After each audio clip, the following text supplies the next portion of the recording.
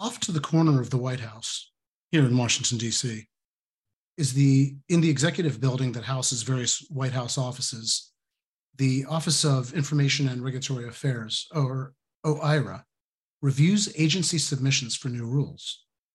Recently, OSHA quietly submitted a proposed interim final rule without much by way of explanation.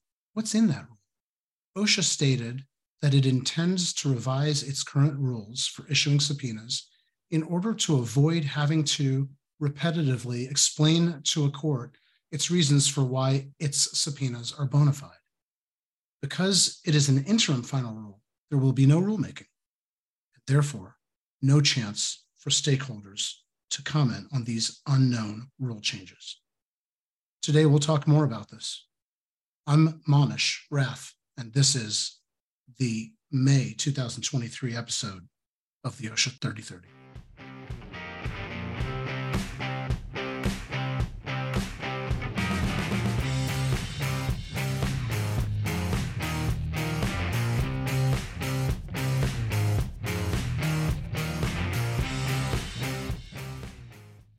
Well, welcome everyone to the OSHA 3030. As I said, I'm Manesh Rath. I'm an attorney at the law firm Keller and Heckman here in Washington, D.C. And I've been engaged in the practice of law for maybe 28 years, almost all of which have been dedicated and focused on the field of the occupational safety and health law.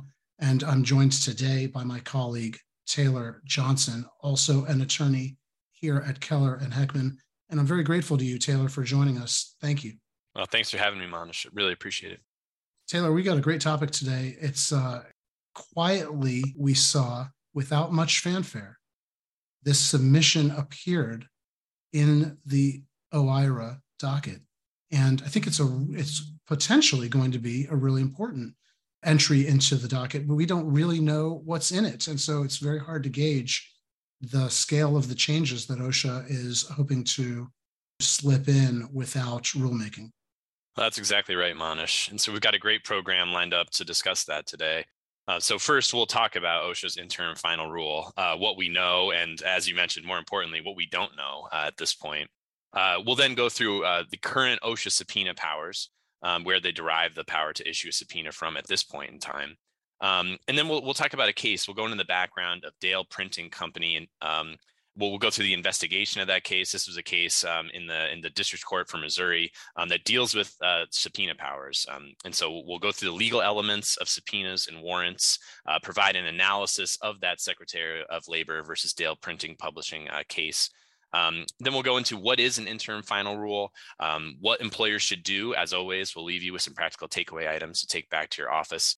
And then back by popular demand, we'll go off record for a session. We'll answer some questions from the audience that come in during today's program. So, yeah, we'll turn off all the recordings, and so that's just for the live audience. We've skipped that for the past two episodes in March and April, and we got a lot of feedback from folks in our OSHA 3030 community that they really like participating in the live webinar and not catching this on a podcast if possible, because they like this off the record session. And that's your chance, you and the OSHA 3030 community, to ask questions that are on your mind that maybe we haven't covered as our headline topic for the OSHA 3030. So that's back. And we're going to stick around, turn off the recordings. And for the live audience here on May 17th of 2023, we're going to chat with our live audience, just one-on-one, answer any questions you might have on your mind. Two, at least, questions that I recollect have been submitted in the past 2 days. And so we've put them up on a slide, but certainly use the question and answer function here on your browser if you have questions that you'd like posed at the end that are not going to be recorded and won't be published. So here we go. Let's get into OSHA's interim final rule on subpoenas. Well, it starts with a notice that was published at OIRA. Taylor, this is interesting. It's interesting not in what they said. It's interesting in the vast amount of information that went unsaid. Right. So what we know at this point is that this interim final rule is going to deal with OSHA's ability to issue subpoenas. They basically say that they're going to adopt a regulation addressing the use of subpoenas during OSHA investigations. And then what we also know is that it's scheduled to be released in June. But as you mentioned, a lot not said here, and also I think going to be a sort of a limited or at least not typical opportunity for folks to make comments here, Manesh. Yeah, and the reason that they stated that the agency, the Occupational Safety and Health Administration, stated on the face of its submission to OIRA for this interim final rule is that OSHA has stated that it wants to take a look retrospectively at the repetitive process that it's gone through before courts, which OSHA asserts has been time consuming, in engaging in disputes over the validity of their subpoenas, disputes with employers upon whom they've issued subpoenas. And OSHA has stated to OIRA that it intends to adopt a regulation that will address the agency's use of subpoenas during its investigations in the hopes that this new regulation, it claims, might provide clarity to the agency and to the regulated public, the employers, on these issues, and that maybe there would be some uniformity going forward. I don't know that the uniformity or the clarity would be aided by this regulation as compared to the existing statement of law that the courts have used to apply themselves to challenges to OSHA subpoenas. But that is the reason that OSHA proffered for issuing an interim final rule. Taylor? Right. OSHA mentions these sort of recurrent issues that happen when they essentially have to go to court, and get a judge to enforce their subpoenas. They have to defend them, and that this keeps coming up. But no information, Manesh, in the announcement about the rule as to what these recurrent issues are. I certainly can't remember a time when there was something potentially so important here with so little information released about it. So there's been a lot of speculation to this point as to what what will be in this interim final rule. Yeah, I think that's right, Taylor. I think interim final rules generally should be, by any scrupulous agency, should be a measure of last resort, and that open, accessible rulemaking with comments, an opportunity to comment by stakeholders, should be always the preferred first, second, and third choice method for rulemaking by any agency. So what we don't know, as you say, Taylor, is that what are the challenges that employers have raised to subpoenas in the past? What are the defenses that OSHA has employed before the courts to defend their subpoenas in the past? How have the courts ruled? What are the real issues that OSHA refers to as recurrent issues that keep coming up? And even if they've prevailed most of the time, I think they have, why do they keep getting challenged if indeed they keep prevailing in courts? Is there something about the explanation provided on the face of the subpoena that could have been improved? In plain, none of these questions have been addressed on the face of the submission to OIRA in supporting or explaining the interim final rule proposal that's currently before OIRA. Well, that's a lot of information that we would have felt a lot better about if we knew what's going on and why this is something OSHA believes is necessary, particularly necessary to use an interim final rule for. Exactly, Manesh. And so we did want to at least go through the current OSHA subpoena powers. I think it's interesting, an interim final rule doesn't need to go through notice and comment rulemaking. So hard to imagine, Manesh, what they're going to change, given that the power to issue subpoenas is currently derived from a statute, specifically the OSHA Act, Section 8B, which gives, while conducting inspections and investigations, the Secretary of OSHA the power to require either attendance and testimony of witnesses or the production of evidence. Right. So let's talk about OSHA's subpoena power. OSHA gets its subpoena power. It's not expressly stated in the Act, but it comes from the Act. It comes from Section 8 of the Occupational Safety and Health Act, promulgated by Congress in 1970. And that's the original founding statutory enabling act for all of OSHA law. And it's the enabling statute for the existence of the agency itself. And in it, it states that when conducting an investigation, OSHA has the power to enter a premise, to seek documents, to interview witnesses. And it also states that if it is running into any problems in gaining access to these things, access to the premises, to documents, to witnesses, that it may go to a court and seek a court order. And that's what it says in Section 8. So the subpoena is merely the vehicle through which it states that it would like to see these documents and that it has the reserved power to go to court if the employer doesn't cooperate with the subpoena. So that's that. It's important to start off our discussion today, Taylor, I think, for the benefit of those on the listening to the OSHA 3030, with where OSHA gets its power. And the answer is straight from the statute that creates the agency and that creates the OSHA Act. Right. And that gives the agency power to engage in investigations to begin with. Right. And so we also wanted to note that Chapter 15 of OSHA's Field Manual also goes into great detail on OSHA's subpoena powers and provides information about what area directors can do, and specifically on the types of documents that they can ask for. So these would include, injury and illness records, your OSHA 300 logs, various information about your written programs such as HAZCOM or lockout tagout. I think access to medical records also, Manesh, is something that we've seen before. That OSHA has issued subpoenas for. So certainly, a great deal of documents that they could ask for. Right. And for those of you who are familiar, let me just remind the rest of us that the Field Operations Manual is the internal document from OSHA to its area directors advising on how to conduct investigations effectively, and that this particular passage, Taylor, that you're describing is the way in which the agency advises area directors on how to issue subpoenas or what subpoenas can be issued or what can be sought in subpoenas. Right. And so it's merely interpretive of the subpoena power granted by the Congressional Act.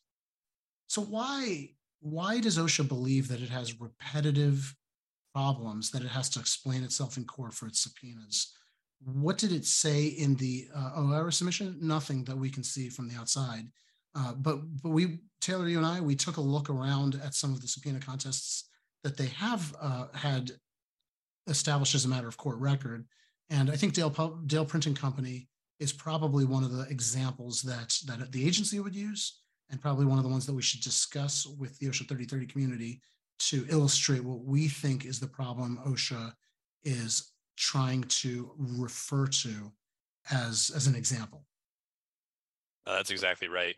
And so this is a very recent case, District Court for Missouri. So just to ground you in the facts a little bit here. So Dale Printing Company, established in 1923, was initially a letterpress shop. They end up making sort of the clam plastic packaging that everyone has such a hard time getting into that you see across store shelves today. Yeah, it's particularly ironic when these blister packs encase a pair of scissors.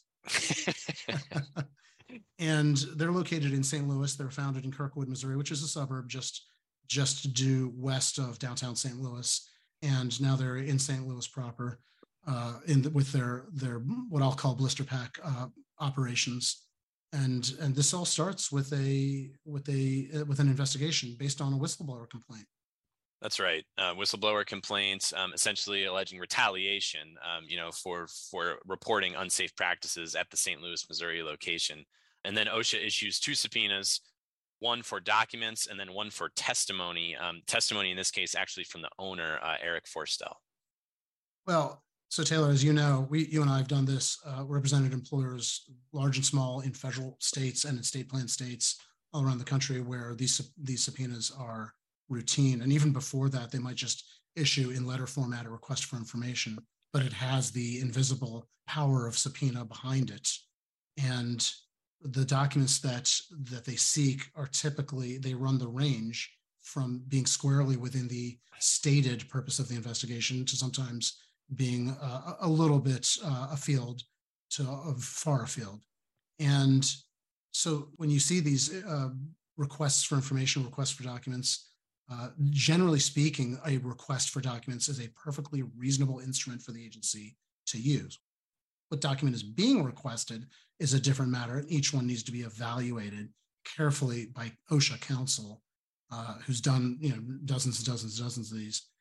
But then let me move on to the question of seeking testimony from the owner. That too seems to me to be a very ordinary type of request by the agency to seek an interview with witnesses. No, that absolutely, definitely not uncommon.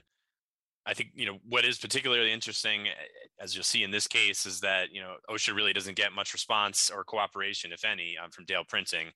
They were actually denied access to the facility. The company does not respond to any of the requests for documents or testimony. And so the case kind of gets a little more interesting at that point. Yeah, that's right. Taylor, you've put together a really well-organized timeline of events. So it all starts in December 3rd of 2020, when OSHA opened its inspection. That's right. And then OSHA sent some opening letters. Those letters were delivered. So this is around December 14th. And then the inspector, notes that he calls weekly.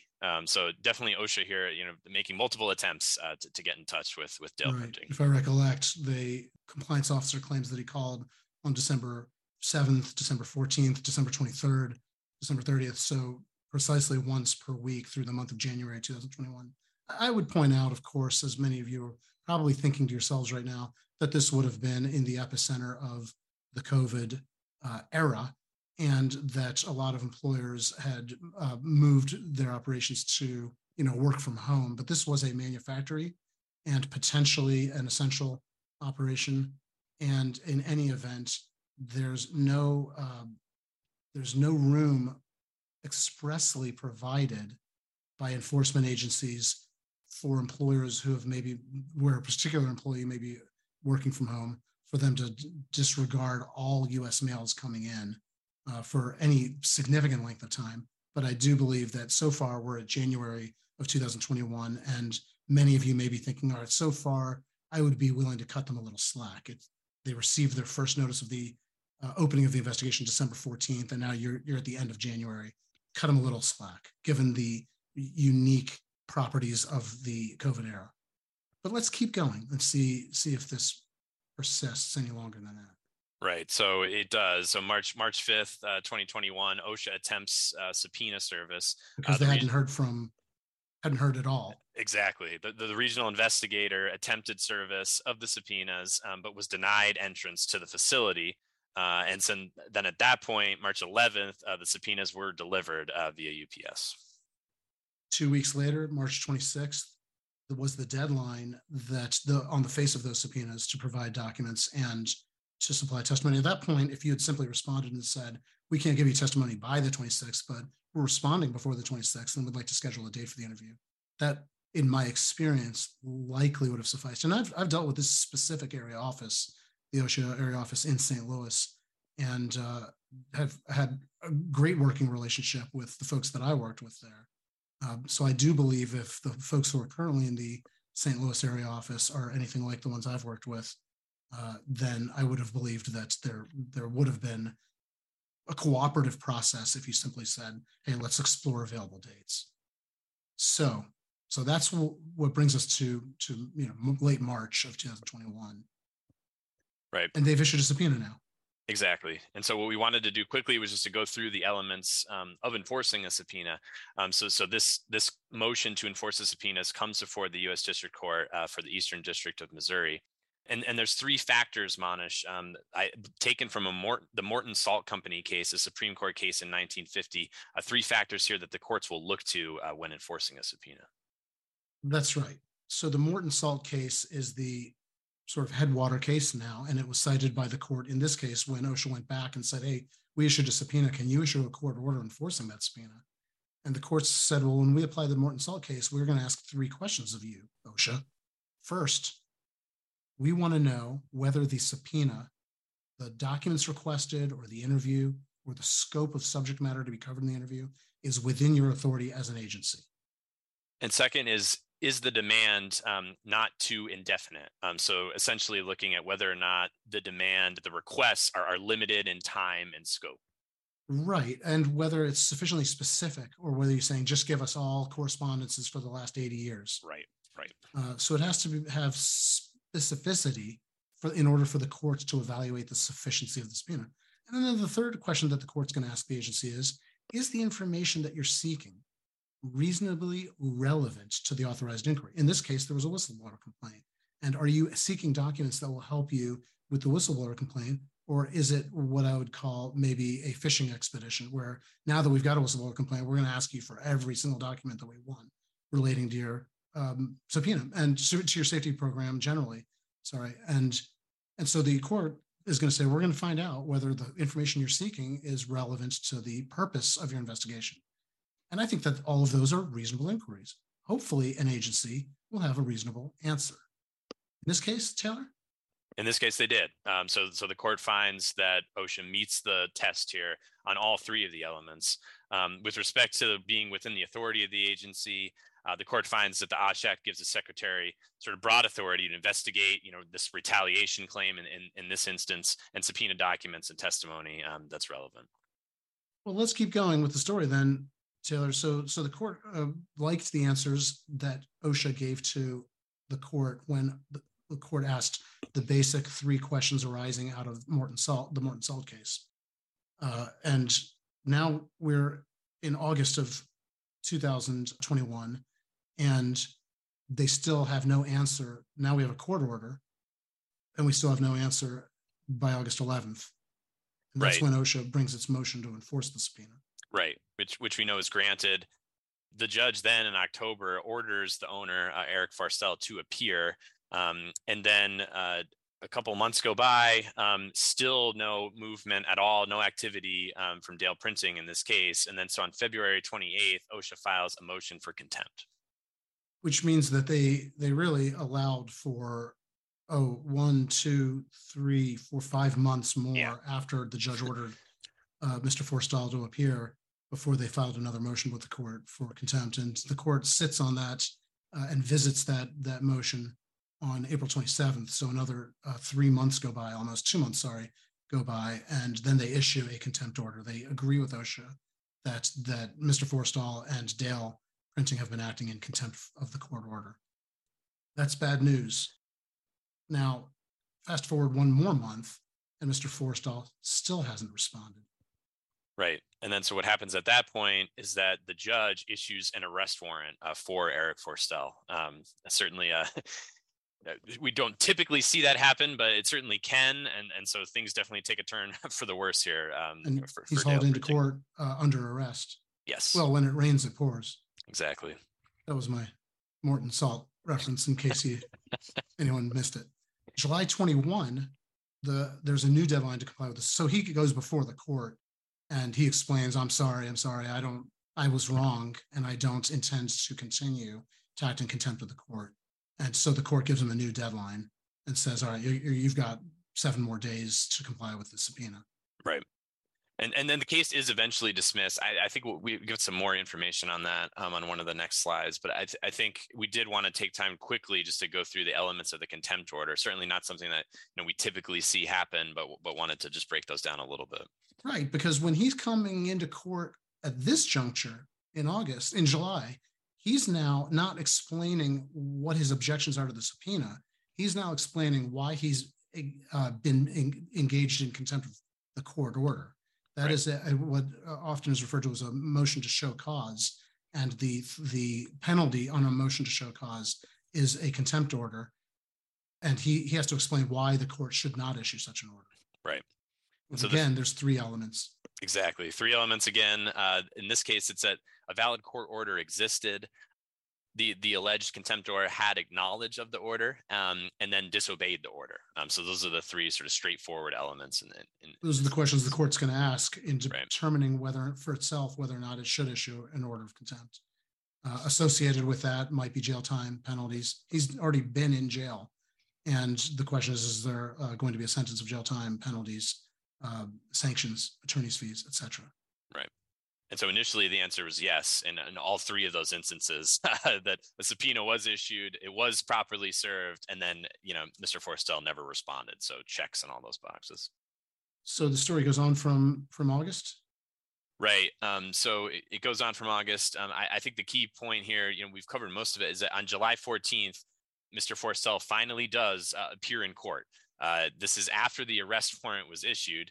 So that's sort of what it took to get him to appear in court. But at that point, he appears. He asks for additional time for counsel to retain counsel.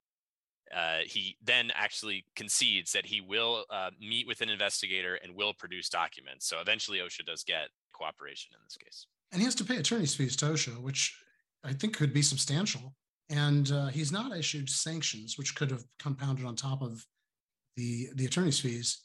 Right. But in that sense, I think he probably got off light. I would have been worried if I were in his shoes, if I was facing jail time and sanctions. Yeah. But he got off relatively light with having to pay attorney's fees and the court waiving the contempt sanctions. Yep. So that's one case. There were other cases. We found many other cases where OSHA had to enforce its subpoena. And I will share with you, those of you in the OSHA 3030 community, that in all of the cases we've taken a look at, OSHA prevailed in enforcing its subpoena. We only looked in the past few recent years, but they do span both of the current and the past administration. The Ben E. Keith Company subpoena enforcement was under the last administration's OSHA, and the court applied again the Morton Salt factors. And again, the employer had failed to show that its objections were sympathetic to the court, and OSHA succeeded in showing that its subpoena was bona fide and within the three elements of the Morton Salt case. For example, that it was relevant to its investigation, that it had the authority to issue the subpoena, that the subpoena requests specifically were stated with sufficient specificity and definitiveness. That OSHA prevailed on, OSHA continued to prevail upon. So when it says to OIRA, we think that this is something that we've had to litigate too many times, and we have a consistent track record of being right, is what they really should have added to that. I think that they would have been it would have been a defensible statement. Many of the objections that have been raised in the recent reported decisions have lost. The employer has lost in raising those objections. Let me be clear, though. Does that mean that all objections are losers or destined to lose? No, I don't think so. Does that mean that that employers shouldn't bother with those objections? Certainly, I don't believe that. I believe that these objections should continue to be evaluated, which brings us around to the last section of our OSHA 3030 episode, which is what we think, in light of this case, of the OIRA publication, what we think employers should do. Well, Taylor, I'll start. First of all, I think that all of us listening in the OSHA 3030 community, need to keep an eye out on this interim final rule and how it develops. You'll have a very brief period, 6 months, as an interim final rule, and then it could become, without any opportunity for comments from us stakeholders, it could become a final rule. That's right, Manesh. Certainly something that we'll be watching closely. The next takeaway, just applicable to subpoenas in general, is to assert those applicable objections to a subpoena as to how definitive it is, the scope, is it asking for things temporally that don't make sense? I think really breaking that down and looking at those elements, looking at what you can object to, especially in the lens of the Morton Salt factors, is certainly something that we recommend. Right. One of which is to also evaluate the objections that are applicable as to the relevance of the requested information, not just the definitiveness or the specificity, but the relevance of them to the underlying investigation. One of the preliminary steps that an employer will have to take, therefore, would be to find out what's the scope of the investigation and what was the purpose of the investigation and how did the investigation originate. Right. And I think a lot of employers skip that step, but OSHA counsel is well versed in knowing which questions to ask in order to evaluate the sufficiency of the subpoena. Right. And then even when producing documents, one thing that we do often, Manesh, is make sure that we preserve our objections for potential later rounds of production. So I think asserting any applicable objection even while you're producing documents is important, because you never know, and more often than not, the requests won't just stop with that first initial round of production. That's right, Taylor. I think that a lot of employers believe that if you're objecting, you're not going to have to produce. Right. And this is a distinction that experienced OSHA counsel is quite comfortable with. It comes naturally to them, that the fact that you're objecting to the sufficiency of the request and the fact that you're producing or not producing documents are not inextricably linked. They run as separate inquiries. And as you say, you may produce documents anyways after having stated your objection, but you should never omit a well-placed and bona fide objection simply because you're producing anyways. That's something that has to be carefully considered on a document by document basis with experienced OSHA counsel. I think the next thing I'd say is to evaluate the investigation, its bona fides, and the bona fides of all defenses at the beginning of the investigation stage, not once the citation is issued or once a notice of contest has been raised, but much earlier than that, once the investigation has commenced. Employers, together with their OSHA counsel, should start examining what defenses they may have. And then finally, I'd say if there's one takeaway from the Dale printing case, it's certainly if issued a subpoena, communication with OSHA is key. You can often avoid litigation by voicing your concerns or your problems with responding, asking for extensions, doing all these things up front as opposed to just not responding at all. You certainly saw in the Dale printing case what could happen in the event. Yeah, that's right. And I think that's another area where experienced OSHA counsel understands this fluidly, but sometimes employers believe that to raise objections is to take an adverse position to the agency in a hostile fashion, but that needn't be so. The parties need to have a working relationship with each other, a civil and respectful and working relationship with each other, and they need to cooperatively develop the evidence in a case and exchange evidence cooperatively. But part of that cooperative working relationship requires, as you say, nonstop, constant communication with each other. And it also involves stating your objections forcefully, respectfully, and defending them where you believe that a subpoena request has trespassed over the line, that it wouldn't be defensible under the 3 Morton Salt standard elements. So that process, I think, it requires walking that fine line that understands that this is supposed to be a working relationship and could be a long-term working relationship in some cases. We've had cases that have gone on for years, and we've enjoyed positive relationships with our counterparts in the Office of the Solicitor in almost all of those cases. Well, that's it for the OSHA 3030. Those are the things we think employers should do. Thank you all for attending the OSHA 3030, and we've wrapped it up in just around 30 minutes this time, which is great news. We've got more information that comes out from our OSHA practice group, from all of the attorneys in our practice group. So please find ways to stay connected, including through LinkedIn. Taylor, I know you and I both have LinkedIn pages, so do the other OSHA attorneys in our practice group. Please remember to subscribe to the podcast so that it automatically gets downloaded when new episodes drop. Make sure you forward it on. We can also, for those who missed it, they can also catch this episode with the slides, the audio, and the video on YouTube as well. You can catch that through our webpage, khlaw.com. Don't forget all of our prior episodes. We're wrapping up close to 10 years of the OSHA 3030 every single month. So over almost 120 episodes, I should say, are on our website, khlaw.com. Check them out. Many of them are as relevant today as they were when we first published them. And the last thing I'd say is don't forget, the only thing we ask for all of this rich content and source material is to please forward on to 3 other people. I know some of you have done so, and you have our thanks, and some of you have not yet done so. Please, right as soon as we hang up, take time, forward on information about the OSHA 3030 to at least 3 other people, in-house counsel, as well as safety and health professionals who are responsible for compliance with occupational safety and health law. Don't forget our sister programs as well. If your company is responsible for compliance with TSCA and REACH, we'll put up data in a moment. The next OSHA 3030 is at 1 p.m., June 14th, 2023. That's Eastern Time, United States. And more information about that next program can be found at khlaw.com/OSHA 3030. Our sister programs are coming up June 21 for TSCA 3030 and REACH 3030. On behalf of my friend and colleague, Taylor Johnson, here at Keller & Heckman, myself, and our great staff who helped put this together, including a shout out to Carol Trevi, to Emma Kyle, to Caroline Mills, all have had a huge part in making this program. Thank you very much to all of those folks and to all of you in the OSHA 3030 community for being a part of this program.